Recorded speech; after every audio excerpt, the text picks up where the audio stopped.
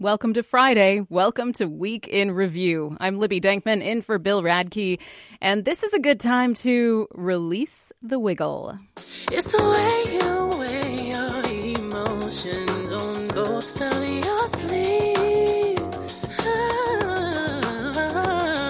To the face you make when I tell you that I had to leave. Beyonce has graced us with her first solo studio album in 6 years, Renaissance, which is a celebration of dance music from house to New Orleans bounce to disco. Yes, disco.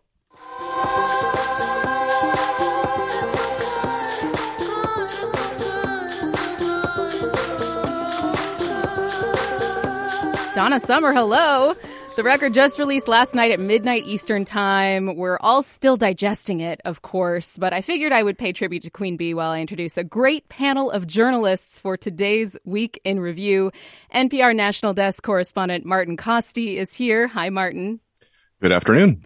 And also with us is independent journalist who covers health and other topics, Joanne Silberner. Hi, Joanne. Great to be here. And with me in studio, and we're a little bit sweltering in here because our AC is being replaced on today of all days, Mike Davis, KUOW arts reporter. Hey, Mike. Hey, Libby. How you doing? I figure you have listened at least a little bit to the new album. What's your first take on the Beyonce album? First of all, why would she make us wait for all of these years? But well worth the wait. I love the cuts that you play, but thick.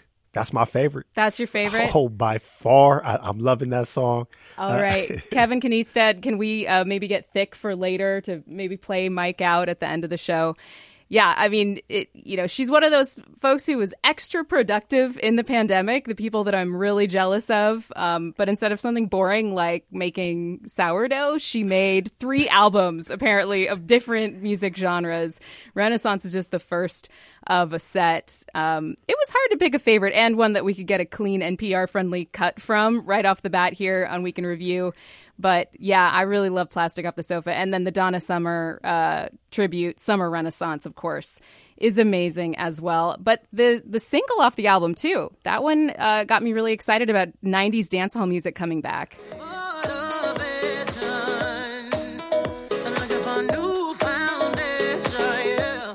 Anyway, we're excited about Beyonce. That's the top story on Week in Review this week. But another huge story, of course, is that it is hot outside. The Pacific Northwest is under an excessive heat advisory until Sunday night. And this is oppressive. It's sticky. It's heavy kind of weather. It's the kind where you have to worry about the health and safety of elderly folks and where it feels like a sauna outside even after the sun goes down.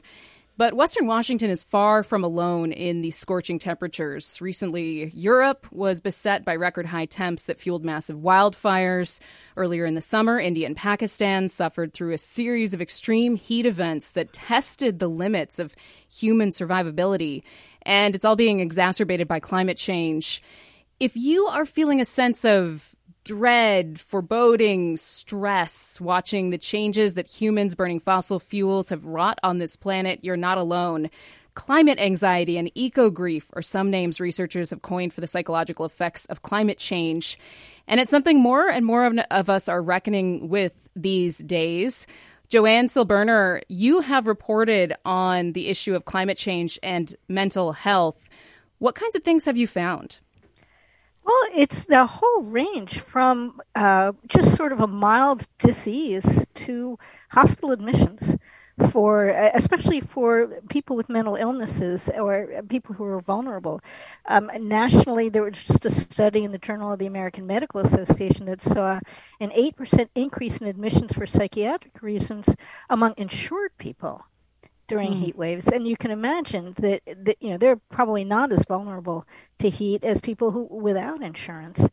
And then you've got something called solastalgia, I think was the first term for it, and this was coined back in 2007 by an Australian philosopher / sociologist who he defined it as a nostalgia for the weather that used to be, for the way things used to be, for your environment. And it's pretty universal. I don't know. I mean, the only people I know who aren't prone to this are climate deniers. And it certainly makes me want to be one, because this is something I think that sticks with all of us. But it's a real range. I mean, also physical illnesses can be exacerbated by this as well. Solastalgia, that was a new term for me, Joanne, that you taught me. I'm thinking a lot, too, right now about the way that youth are dealing with this. They're going to be here and dealing with our mistakes as adults for a lot longer. Mike, you're a dad. How does this affect young people, maybe people in your life, and how do you talk to them about it? Well, I would say two ways. And the funny thing is, I have that nostalgia. I grew up in a time where it would be raining right now in July when I was a kid. But, I have a 9-year-old daughter, and they talk about the climate. They talk about environment, and it's turned her into like climate police. Like you can't let her see you litter. She better not see you run in that water while you brush your teeth. Like she's all over it, and she envisions a world that is a better place. And it's like her and all of her classmates are trying to be that change that they want to see. And I think that that's great. Now, on the other side of that coin, you talk to a high schooler, then it's all gloom and doom. Yeah. And they're just like, woe is me. And so it's hitting our youth in different ways depending on just where they are. Go ahead, Joanne. One of the things I ran into in Australia was an interesting study they had done of Aboriginal communities back in the very sort of the beginnings of climate change. And Aboriginal people in Australia were really being affected. There was a higher rate of depression, and it was mostly because people just had this unease. And they tried in one community, they involved the community members in doing stuff. They wanted to do something about water control. So they went to the community and said, how can we do this water control, because we're anticipating all of these sorts of things. And when the community got agency, things got better in that community, and they compared it to a other community that didn't have any agency, didn't have any power. So, Mike, what your daughter's doing is just brilliant. She's getting involved, and she's trying to do stuff, and you want to keep her going through her teenage years and older, and because, hopelessness just leads to, problems on your own, but also if we give up, where are we going to go? Well, this is Martin. I like that last point you made. I mean, I'll admit I'm professionally a little bit skeptical whenever we in the media start diagnosing masses of people with with psychological problems of this or that. Having been Gen X and being diagnosed as being a cynic in 1995, that is such a Gen X thing to say. I bear the scars of mass pop psychology, but I mean, I do think if there is sort of a mental health or mood problem generationally or just society-wide, I think it has a lot to do, and this is completely, irresponsible journalist speculation, not based on anything real, but it's my impression. It's based on kind of the way we framed this whole question for the last couple decades, which is in almost quasi-religious terms of virtue and sin, that some people get it, other people don't. Some people live in the light, other people live in darkness, and, we're talking about something with 1 billion points of emissions. No one person can solve this, and we all fall short of the ideal. We all, do things like buy an electric car and then fly off to Portugal with our family, which I just did. I didn't buy the electric car, but I did, fly around, even though we're supposedly ecologically groovy. And I just, I think the kids see this sort of, you're always falling short of this ecological environmental ideal. And they kind of, I wouldn't blame them for coming away being cynical and depressed. And to me, if we just frame this differently, to me, I think the whole global warming situation is an economics problem. I mean, we just have to figure out how we're going to price in. And we know that fossil fuels emissions are going to ruin the climate over time. So we have to, like we did with cigarettes, put a price on carbon that reflects that. And I think that would just be a lot less sort of steeped in the sense of who's right, who's wrong, who's got the enlightenment, who doesn't. And we could maybe make some real progress. And I think our kids would see this whole thing as a lot more, doable if they saw it in terms of, what does it cost to fly off to Portugal? Does it really reflect, and I think this bill coming out of, this potential bill, I mean, it's not ideal from an economics point of view. There's a lot of subsidy versus say, a real price on carbon, like a carbon tax, which I think would be the pure way of going. But at least it shows that we are starting to think in terms of what does this cost to do it right, you know? Yeah, let's talk about that bill. Joe Biden, of course, coming into office when he's first elected with promises of putting climate change front and center on his agenda. He rejoined the Paris Accords, but things appeared to stall when Build Back Better hit a Joe Manchin-shaped wall in the Senate. It looks now, though, like talks are back. I mean, after 2 weeks ago saying, hey, Build Back Better is dead, now it's long live the Inflation Reduction Act is the new name, apparently, but it has a lot of the climate contents that Build Back Better had. Chuck Schumer and Joe Manchin are friends again, and they seem to have possibly pulled a fast one in terms of Senate maneuvers on Mitch McConnell, who's not used to getting outsmarted in that area. Joanne, I'll let you take a crack at this first, and then we'll go around the horn. What do you make of this bill, $385 billion to combat climate change among its provisions? I have to confess I'm not familiar enough with it. I can tell you, watching things go through the Senate in years past when I was in Washington, it's scary. The idea that that anything is going to go through, and I'm guessing this isn't enough, but the idea that anything is going to go through, you just have to hope.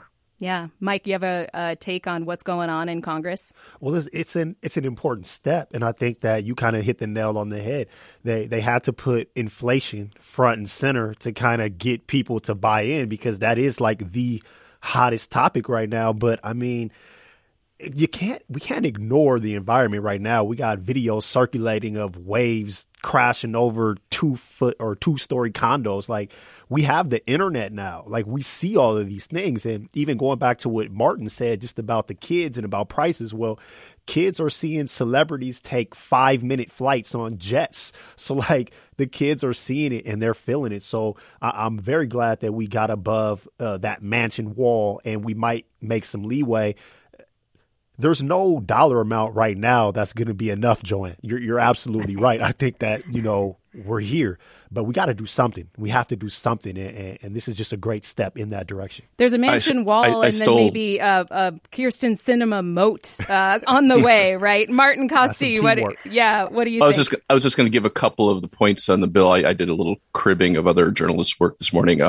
It seems like what people are excited about, at least in the environmental world, is this. You're right, Mike. This is the sugar on top is things like the anti-inflation stuff, or the ability for Medicare to negotiate the price of prescription drugs, that kind of thing. It's this big meatball of different people's interests. But at the heart of it, this $369 billion of new climate spending has these tax credits, which are, it sounds people are falling asleep. I can hear them already. But what it is we already have these tax credits for wind farms, that kind of thing. But it ramps it up in a way that you can either get a tax credit from the government to build something that's called the investment tax credit, or you can get a production tax credit where you just get money as long as that's producing green power, right?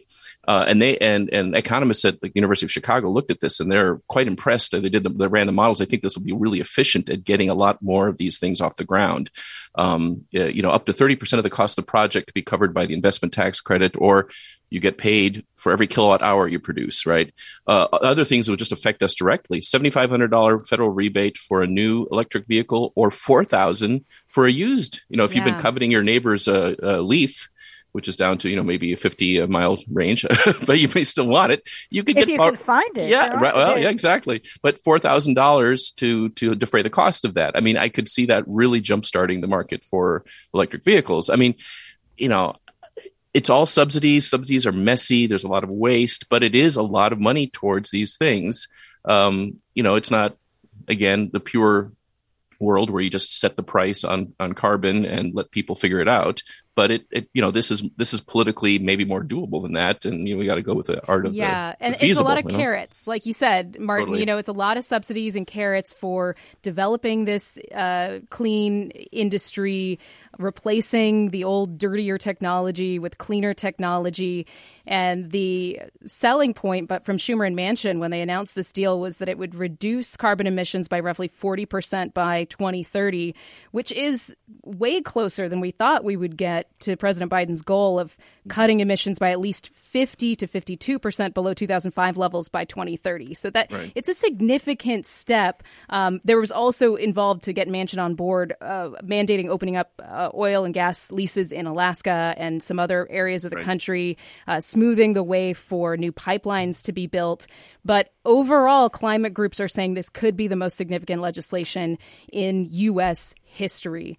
We're going to leave it there for now. We can review. I want to just add one go point ahead, Joanne. I think it's really important is that we did so badly in the last few years on climate policy that it's really said to the rest of the world, why should somebody in another country, especially the small Pacific Island countries, they're looking at us and saying, you're the big polluters and you're not doing anything. We're drowning. And the middle countries and the countries that are less rich than we are saying, why should we make sacrifices so that you can continue? So I think the really important thing here to me is that it's going to say to other countries, all right, we're moving. And maybe we'll set an example for once.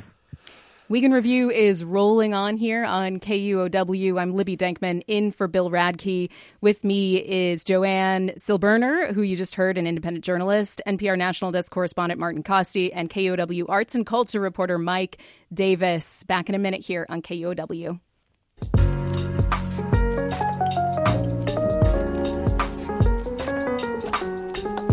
Hey, I want to hear some Springsteen. Back with more Week in Review. I'm Libby Denkman in for Bill Radke. He's on vacation. And we are talking about the 988 Suicide and Crisis Lifeline, which is now active nationwide. Earlier this month, the 3-digit number took over from the old system of local suicide hotlines. It used to be a 10-digit number. Now you can call just 988 anywhere in the U.S. to get help from a trained counselor in English and Spanish. And if that's you or a loved one, a friend, a neighbor, whatever it is, anyone in mental health crisis, you can get help there. But this push to promote the new simplified number has some worried that the system is not ready for the increased demand. Our mental health support system is a patchwork of local nonprofits, hospitals, support groups. So wrangling all of this is not easy. Joanne Silberner, what do you think about this rollout and the potential for increased demand on our already stretched mental health system? Well, the Department of Health and Human Services is estimating that need will double, or that calls to the system will double. And in Massachusetts, they already have. There have been reports of that. The need is enormous. Suicides have gone up from 2000 to 2018, went up about 35%.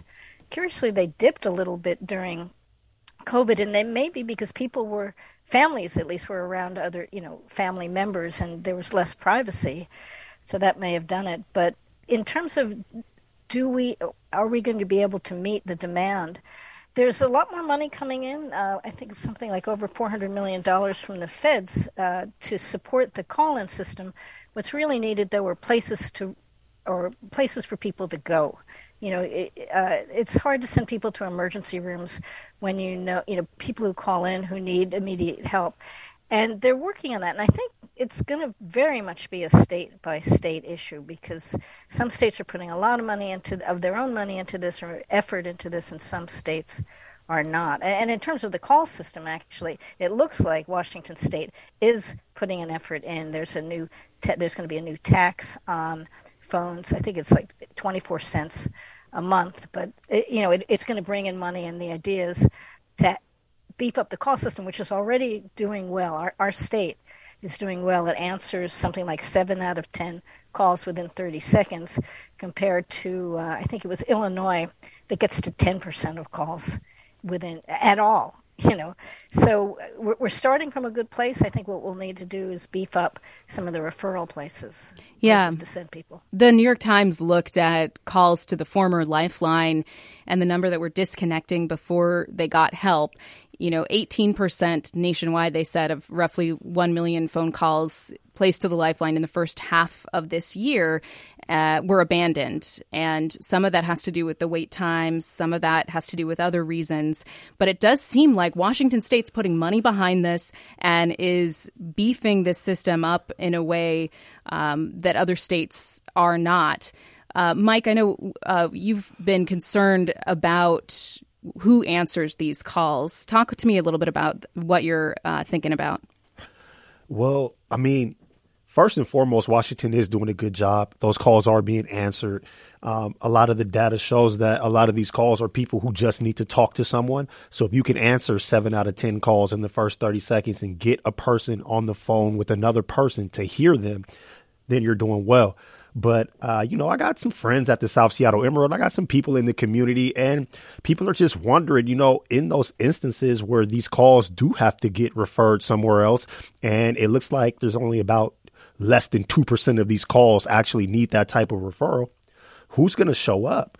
And, when you talk to people in the community, especially in Seattle, where SPD doesn't have the best history of showing up and handling these calls with people in mental crisis without violence, people want to know, who's actually going to be called. And I've talked to some people that have done some reporting, and it still isn't really clear what that answer is. So right now, it's just a question.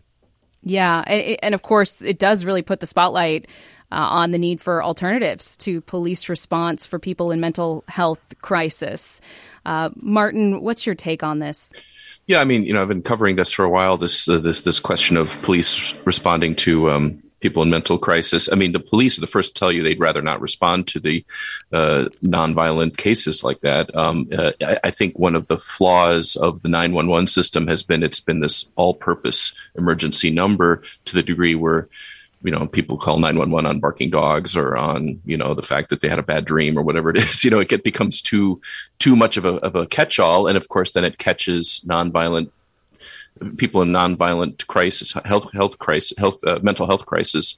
And so segregating this out into a separate number probably helps self-select away some of the people who shouldn't be calling the police to begin with. So I think, police I've talked to are welcoming that aspect. The question is, like Mike said, though, for people who are in serious trouble and they really need a professional's help, not just a phone conversation, are we advertising something we can deliver for those people, or are they going to end up more disappointed when they call that number and don't get the help they need? And then, but from the police point of view, any kind of triage, I think is the right word here, that happens on the intake is because otherwise it's just these emergency dispatchers who have to make that call when they get the 911 call, and they've got to figure out, even if you have an alternate response unit in your city, which a lot of places out now have, that operator has to make that decision, and that's not always an easy decision or judgment to make. Yeah, I mean, we just had the Charlene Lyles inquest coming back with a ruling recently. A young mother who died at the hands of Seattle police after a really tragic series of events involving her own mental health crisis. It just is so much of a failure that we don't have a more robust system to respond when somebody is especially known to have a history of mental health crises. Big questions are remaining too about you call, get connected to services, but where are the beds? Oftentimes where people end up are in emergency rooms or in jails. Those are the two pathways for somebody in acute crisis. And the other options just really aren't in place yet. Is there anything else you want to add to this, Joanne, as you're watching the 988 system unfold and the way that it's rolling out in other parts of the country? Well, I want to, first of all, agree with Martin that the police, this is not something they want to do. And they're not really trained to do it. And you had Esme Jimenez on your show earlier in this week, and she was talking about climate connections. I'm sorry. That's the last topic. Right? Crisis Connections, which handles most of the King County and calls. And they estimated that less than 2% of their calls do they send on to the police. And I think it's important for people to know that if they call 988, they're not going to end up with the policeman at their door, a police officer at their door, ready to take over with violence. The call, when you call into 988, the idea is to replace the police, to figure out what people need and get them help. Very, very rarely do they get turned over. So this is, there have been a lot of efforts to deal with the suicide rate. I'm pretty optimistic for Washington in this case, which hasn't overall done all that well with mental illness issues or mental health spending. I think that this one, I'm a little bit more optimistic this time around. I mean, the concept of not having to call 911 where you're guaranteed pretty much a police response, calling 988, at least you know that there will be some other alternatives offered. It's a step, but I know there will be hesitancy to call if you think there is even a chance that there would be a police response that could put somebody in danger. I just really quickly, before we move on, want to play this audio from Kai Cuevas, who's a 988 crisis call specialist, whom Soundside producer Noel Gasca spoke to this week about the job that he does and the way that it makes him see people differently when he's on the other end of that phone. Since starting this job, I tend to like in my everyday life, I tend to look at people a lot differently, because these are just regular people in your everyday life, calling. And I'll look around at people, and it really just further drilled into my head that you never know what somebody's going through. And that's why you always have to prioritize kindness and respect. And that's just further been drilled into my mind ever since starting this, because, the person that you see at Starbucks or someone you see on the street, they might be calling later, or they might have called yesterday. And that's something that I've just been thinking about. And it's I have to always put that kindness and that respect forward, regardless if I'm in my everyday life or I'm at work, you just never know what's going to go on, and it's just important. Kai has been doing this for a while now, and just really enjoyed hearing his voice and knowing that that's the kind of dedication and mindset that's on the other end of the line. Turning to a subject that's very much connected to mental health and crisis situations, gun violence in the Pacific Northwest. Each year, nearly 40,000 Americans die by suicide, homicide, or accidents with firearms. In King County, more people are killed by firearms than by car crashes. There's an annual financial cost of gun violence of nearly $200 million in medical charges and lost productivity in our region. And we have seen incidents of gun violence increasing in some communities during the pandemic. In 2021, Seattle recorded more shootings involving injuries and fatalities than it had in the previous 5 years. Pierce County is on track this year for a record year of homicides. Some of those shootings do include fatal police shootings as well. Martin Costi, you've been working on a reporting project for NPR involving gun violence. What sorts of things are you looking at, and what are you finding? Yeah, there are quite a few of us doing different kinds of stories. I've been kind of fascinated with the apparent, at least, and this is something I'm trying to nail down, but the apparent sort of shift in gun culture among young people, young men especially.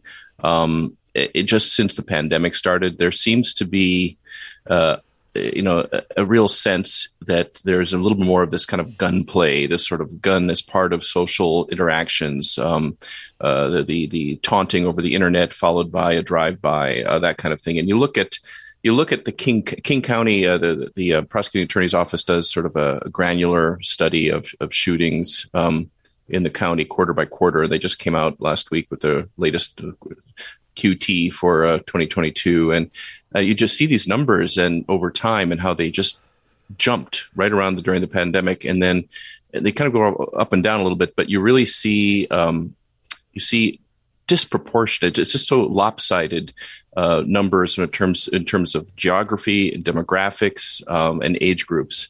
I was actually surprised there was a big jump in shootings and victims in the almost middle-age group for a while, for about 2 quarters. Men, 30 to 39 jumped. Wow. And then went back down. But these young people, these teenagers and then early 20s, it's kind of people expected maybe it would go up and then go down again during the pandemic, when schools reopened, that it would go away. And it's kind of stubbornly continued. And we see the headlines every now and then, these sort of disheartening, senseless shootings, and kind of wondering what's behind that. And so we're digging into that a little bit more, trying to figure out what's going on. One of the working theories we're hearing from people who deal with the kids who are now being prosecuted or being taken into the system somehow is gun ubiquity may be playing a role here, that the sudden fast increase in gun purchases as the pandemic started has had ripple effects. Obviously, kids can't buy guns directly, but they are around them more now. There are more guns in cars to be stolen. There are guns sort of on hand in a way that then leads to things that would have maybe been a different kind of physical altercation. Mike Davis, I see you nodding about the gun ubiquity issue. I mean, that's something that resonates with you. Yeah, well, I mean, there was a shooting in Tacoma, and I believe it was Fox that reported, and they went out there and they talked to one of the residents, and his quote was that he now has a gun in every room in his house. And I just couldn't fight the feeling of, more guns can't be the answer. Like, we can't turn our communities into the wild, wild west. The answer isn't you get a gun so that you can go shoot somebody too. The answer has to be less guns. We have to move away from what Martin mentioned. That's just this culture of everybody having guns. I would also say too that, it's easy to say that young people can't buy guns, but really they can. In a lot of cases, you can be 18. When you look at the shooting that happened in the grocery store in Buffalo, that was an 18-year-old who went and bought a gun legally. So, when we live in a society where it's easier for these young people to buy a gun than it is for them to buy a beer, you're going to have guns everywhere. And we're just living with the ramifications of a society that's so overrun with guns. Mm. There is a 21 limit for handguns, which is the vast majority of these shootings. But I take your point, and that's for federally registered gun sellers, not private sales. But we certainly see it. I've seen it all around the country with just the greater sort of presence and that sense of a sort of vicious cycle. Well, everyone's got one, I need one too. That seems to be what I'm hearing more from people involved in who get close to these incidents. I'd also like to point out what our neighbor Portland is going through right now. Yeah. It's really dire there. The mayor has declared an emergency over their gun violence problem. Murders approximately tripled by rate during the pandemic. And again, stubbornly kind of staying high. And when I've been looking at this very detailed report they commissioned with some analysts there, looking at their numbers, and most of this stuff is happening between groups that have gangs, whatever you want to call them, associations, who kind of know each other, who interact. Some are allies, some are not. And a lot of it is just grudges. And they even categorize the shootings by what sparked it. And it's things like instant offense or long-term grudge, that kind of thing. Those are the top reasons, are just these beefs, and it's things that probably wouldn't have ended up in a shooting if there hadn't been a gun in someone's hand. There are these really innovative solutions coming from community violence intervention specialists. I've gotten a chance to interview some working in South LA on, they're mostly men who have experience in the gang life and they've come out of it, and then they turn around and use their connections, their social know-how to try to identify those beefs and try to identify the pressure points and find ways to either bring people together or in some cases separate them, send them off on a trip, send them, to go do something else rather than stew and find ways to, work out vengeance on another group. There was in the bipartisan gun violence law that passed after Uvalde and Buffalo, Congress provided some extra money for community violence prevention. There's also the federal government has said that local municipalities can use some of the federal stimulus money they got last year for community violence prevention. So that's some of the more creative stuff that, can effectively intervene in times like you're mentioning, Martin, when things are about to boil over. Anything else you want to add on this? Well, yeah, and we have similar stuff here. We have similar programs here. I guess what the people who study this cannot tell me for sure is whether that's working. Yeah. And whether that kind of spending is actually panning out. I can't tell you one way or the other. And frankly, this change we've been seeing over the last couple of years, I think is fresh enough that I don't know if we can answer whether or not that new federal money will make a difference or not. But certainly we're trying. Well, I'll add though, when you talk to people in the community, a lot of them are saying that, some of those programs are great and they're doing great work. You mentioned like sending youth away, community passageways did that. They had the shooting there in the church during one of their programs. I covered that for the South Seattle Emerald. When But a lot of these community groups are also saying that we need resources before that. So like you hear Martin talk about Portland and talk about the beef or like what actually sparked it. Well, there's a lot of groups that would argue that before the kids even get there, where were the resources in that community? Where were the programs? What did the youth have access to before they even chose to join a gang, before they even walked down that path? Yeah. So and what did their parents have access to before that to help snowballs. them? Yeah, it all snowballs. Absolutely. I mean, one unanswered question I really have is, did the closure of the schools play a role in this? You know, when for a year and a half, kids in Seattle didn't have normal school to go to, and they may not have had a situation at home where they could be on a computer screen all day. Did that void get filled by this? I don't know. And not just the closure of the schools, but closures of places to go. Yeah. That's major. And, there's a lot of studies that look at the late night program by Seattle Parks and Recreation, for example. They put those programs in really specific neighborhoods. And when those programs are going, you always see like there's a deterrence in crime when kids are at late night. And they partner with Seattle police, and they brought police in there, and they had that FaceTime between the kids and the cops and the communities. And it was a really great program that saw really great results. The pandemic shut the late night program down. It's back now.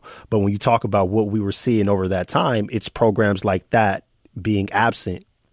Yeah. Mike Davis is our arts and culture reporter at KUOW. You're also hearing the voices of Martin Costi, NPR National Desk correspondent, and Joanne Silberner, the independent journalist who joins us regularly here on Week in Review. So happy to have you. And thanks again. I'm Libby Denkman in for Bill Radke. Going to be back in just a minute here on Week in Review.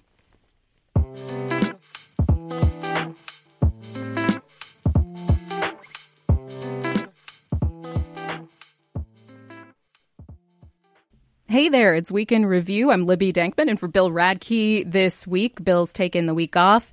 With me is Martin Costi, NPR National Desk correspondent, Joanne Silberner, independent journalist, and Mike Davis, KUOW arts and culture reporter. And it's been a little over a month since the Supreme Court overturned Roe versus Wade. Now the battle over abortion rights is playing out in courts and legislatures across the country. There is an overwhelming amount of information and emotion out there when it comes to reproductive health access. Some local artists, though, are working to channel all of that and their feelings into art. And Mike Davis, you wrote about that as one of your first stories here at KUOW. We're so happy to have you now on staff. We're super happy to scoop you up. Mike, what's happening? Well, I mean, all of us are processing everything that happened with Roe. We had the leak, so a lot of folks seen it coming. But in the arts community, they're processing it as well. And because of that, the rest of us, I don't want to say get the benefit, but we do get to experience a lot of great art that is being born out of these times. And yes, in that audio feature, I spoke with some local artists. And one thing that I learned, though, is that, they both spoke about how reproductive rights had made appearances in their arts even before this moment. This is something that they had been dealing with, and now it's on the forefront and we're seeing it, and it's this topic of national conversation. But for a lot of people in our society, this has always been a thing, and this has always been in the art. This isn't new. Give me some examples of the kinds of visual art that you're seeing. My personal favorite was one involving, I think it was a weasel and a trap, like a wire trap. Oh, that was a great one. That was Jody Yodersma. She made this sculpture of this furry little fuzzy weasel. It almost looked like a stuffed animal. It was so cute. But then you seen that his foot was caught in all of this electrical wire. And speaking with her about that piece, that's exactly like she said that, it's man-made. And what does this weasel have to do? Does it have to physically chew off an appendage just to get free of the man-made constraints on its own body? And it's a vivid depiction of what she felt just living in America as a person with reproductive rights. Yeah, there was one with, really beautiful and also striking, with hands emerging, and the hands were making various gestures, some of them rude, some of them religious. I really encourage everyone to go check out Mike's feature on KUOW.org. And it's the way that local artists are channeling their feelings about reproductive access in the wake of Roe v. Wade being overturned. I want to turn now to another piece of art, something that's making people a little bit hot under the collar. Speaking of hot under the collar, the AC really is not working in this studio. So Mike and I we are that way right now. Beyonce, of course, was not the only important music news that happened this week.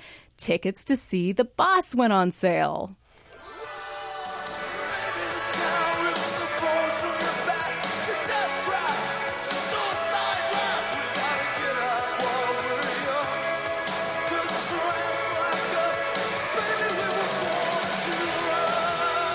All right, Born to Run, Bruce Springsteen. He'll be performing at Climate Pledge Arena in February.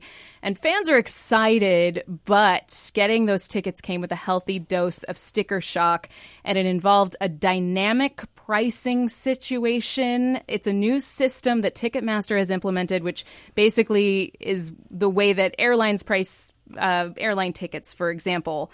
But there are a lot fewer tickets to go see Bruce Springsteen than there are to go fly around the world.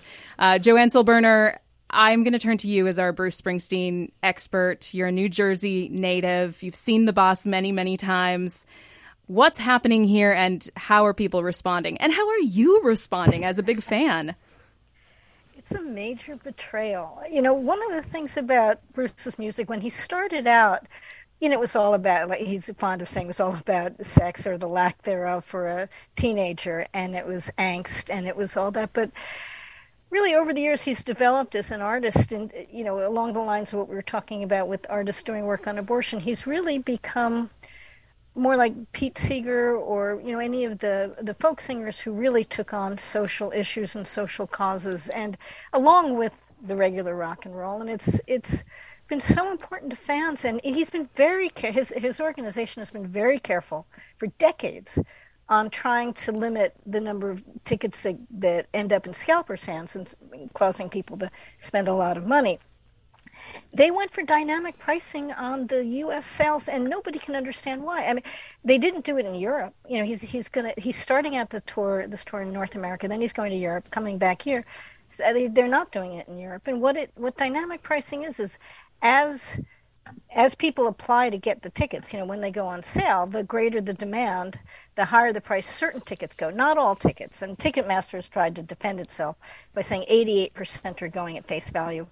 I don't trust Ticketmaster for a minute, and I'll report that that's what they said. I'll also tell you I completely don't believe it. I went for tickets in Portland. I went for tickets in Seattle, and you had the choice between going for all tickets or non-dynamic price tickets or just dynamic price tickets. And I can tell you, I actually went for non-dynamic price tickets and still was seeing the dynamic pricing very early on. And what kind of prices were you seeing? I mean, what does that mean? Well, tickets, I was going for tickets in the $150 to $200 range, and I was seeing tickets that were $4,000. Whoa. You know, for one concert. I mean, it doesn't matter where you're sitting. That's a lot. Yeah. And there were people who would mortgage their house. But, you know, the fact that they're asking these prices, I don't want to sit next to those people. It's so non-Brucean. It's so non-Springsteen. And what did his manager say? His manager said that they look carefully at what our peers have been doing and set the level lower than some and on a par with others. And the fact is that, you know, nobody wants the money going to scalpers. But I also don't necessarily want it to go to Ticketmaster. And I don't think that Bruce really needs the money. I want to read you something from one of my favorite Springsteen websites, Backstreets.com. The editors got together and they wrote, "At a time when we needed to feel hope and promise, we've left feeling further disillusioned, downhearted, and dispirited." And that sounds like a Springsteen song right there. It does. Well, that's it. And he's been silent. His manager has spoken. But there are people who, you know, I've gone to more than 100 concerts. I know people who've followed tours and gone to 100 or 150 concerts on a tour, you know, because they'll go on these year-long tours. I know people who are saying, you know what? That's it. Wow, that's the straw that broke the back on their fandom. That's Martin. You have any bands out there that you would pay $4,000 to go see? No, no, I do not. I don't know. I mean, I'm torn because, you know, I was waxing University of Chicago earlier on the whole question of putting a price on carbon. Yeah, right. I guess, I mean, let the market decide. Well, I mean, I'm torn because if people are willing to pay that and it's a very limited resource, the guy doesn't tour that much. Maybe that's how else do you decide? Is it going to be one of those things where it goes online at noon or at midnight and everyone's may the best internet connection win? I don't know. I mean, we've seen this in sports bots. That's been the problem, right? Right. Yeah. It just goes instantly, right?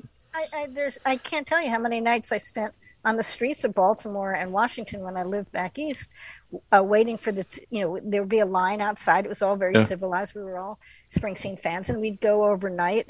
There was one time, I think, I was young, 2 nights on the street, and that's one way to do it. Wasn't, I'm not happy with that way. I don't want to go back to those days, but I also don't want to go towards the days where only rich people get to go. I don't mean to be glib, but maybe what we just need to do is recognize that our tastes, my tastes are expensive too. If I actually saw them in person, these, people I like to hear, maybe, because they're older and they're established and we're all older and we got more money.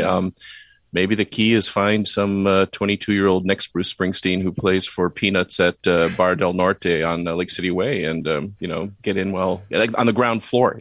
And Martin's right, because I was so prepared to come in here and complain. Kendrick Lamar is coming here, and the tickets that I wanted were like $500. So I was like, I'm not going to do it. But you're talking about $4,000? I'm probably going to buy those tickets when I leave here right now, man. 500 is nothing. Because Kendrick is, he will be at Bruce's age. He'll have that kind of influence. So I better see him now because when I get older, I'm not going to have the chance. Yeah. Well, I think it's tough when you love somebody as much as Bruce inspires love, and Joanne and all of the great fans out there. I just think about the joy in Chris Christie's face anytime I've seen a photo of him at a Bruce Springsteen concert, and I understand it immediately translates what's going on there. Please don't put me in a group with Chris. You and Chris, Joanne, that's the crew. Well, we did go to the same high school. Oh. See, I had a feeling I was getting that vibe. We only have a couple minutes left here, and I wanted to turn to each of you for just a fun conversation. Instead of the usual week in review, what's making you smile this week. We all need to cool down here in the Pacific Northwest. So we're going to talk about what's your favorite way to cool off when there is a heat wave going on in the Seattle area. Mike Davis, what's your favorite way to cool off? Lake Washington. Yeah. Hands down. Go to Lake Washington, find you a nice little spot, get you some floaties, grill. Perfect. What kind of floaties? What's your floaty shape? Well, you see, I don't get in because I'm not the strongest swimmer. I leave it to the kids. My partner's a great swimmer. She could save everybody. But, my body's a little heavier, so I don't trust it. Sure. But, I pitch my little shade tent. I sit on the side. I read. And, it's a nice time. Maybe you get splashed a little bit from the lake. Squirt guns. I like squirt guns. Yeah. Martin, what's your favorite way to cool off? I was going to say Lake Washington. You beat me to it. Yeah, it's the 3 weeks of the year where it feels good, temperature-wise in there. I know we have one of those stand-up paddle boards we all fight over in the family, and whoever gets done with their work first grabs it and goes down to the shore, and it's wonderful. What's the favorite beach, though? You guys are saying Lake Washington. That's a big lake. Where do you stop? Whoa! Oh, yeah, exactly. No way am I saying where we're going. I'm a Seattle native, in a city full of implants, so I know where we go, and we always get a spot. So I can't give it away. Oh. Yeah. The spot I like, the spot my family likes. Let's just say the people who live next to it wish we didn't know about it. I'm certainly not going to tell more people about it. So. See, there you go, Martin. There you go. Joanne, what's your strategy for cooling off in this hot weather? I'm completely with Mike and Martin on Lake Washington. And I'll also say where I go some of the times is I take my puppy to the dog park. They have the most amazing dog park there where you can get right down into the dogs can get right down into the water. I sort of wade there. I'm not sure I want to swim right there, but the dog park is great. And actually, we are so blessed in this city with so many places to go where we can just walk in the trees, the Arboretum, Ravenna. There's so many places to go where we can be in the shade in green, and that really feels good. I love that you guys are all mentioning the lake. I have to say it's been so hot lately that I'm actually tempted to go to Alki and just jump in the Sound. That's where I'm at right now. And I feel like it'll have like a a reinvigorating effect. Thank you, everybody, so much for stopping by today on Week in Review. You heard from independent journalist covering health and other topics, Joanne Silberner, KUOW Arts and Culture reporter Mike Davis, and NPR National Desk correspondent Martin Costi. Find them all at Lake Washington, but don't ask where, okay? That's a rude question. I'm Libby Denkman, in for Bill Radke today. This show was produced by Kevin Kniested, social media and live streaming by Juan Pablo Chiquiza. You can always find us on Facebook and YouTube. Every Week in Review is live streamed there. And Tio Popescu is also on the social media and live streaming front. Thanks, everybody, for sticking by us this week while Bill Radke is away. He should be back next week. This is Week in Review on KUOW.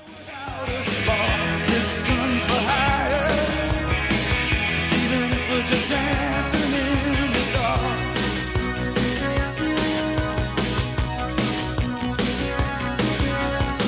Messages keep getting clearer. Radio's on and I'm moving around the place. I check my look in the mirror. At a time when information continues to come at us faster and faster, sometimes you need to hit pause and rewind. NPR's Throughline takes you back in time to the source of the news stories filling your feed. Find NPR's Throughline wherever you get your podcasts.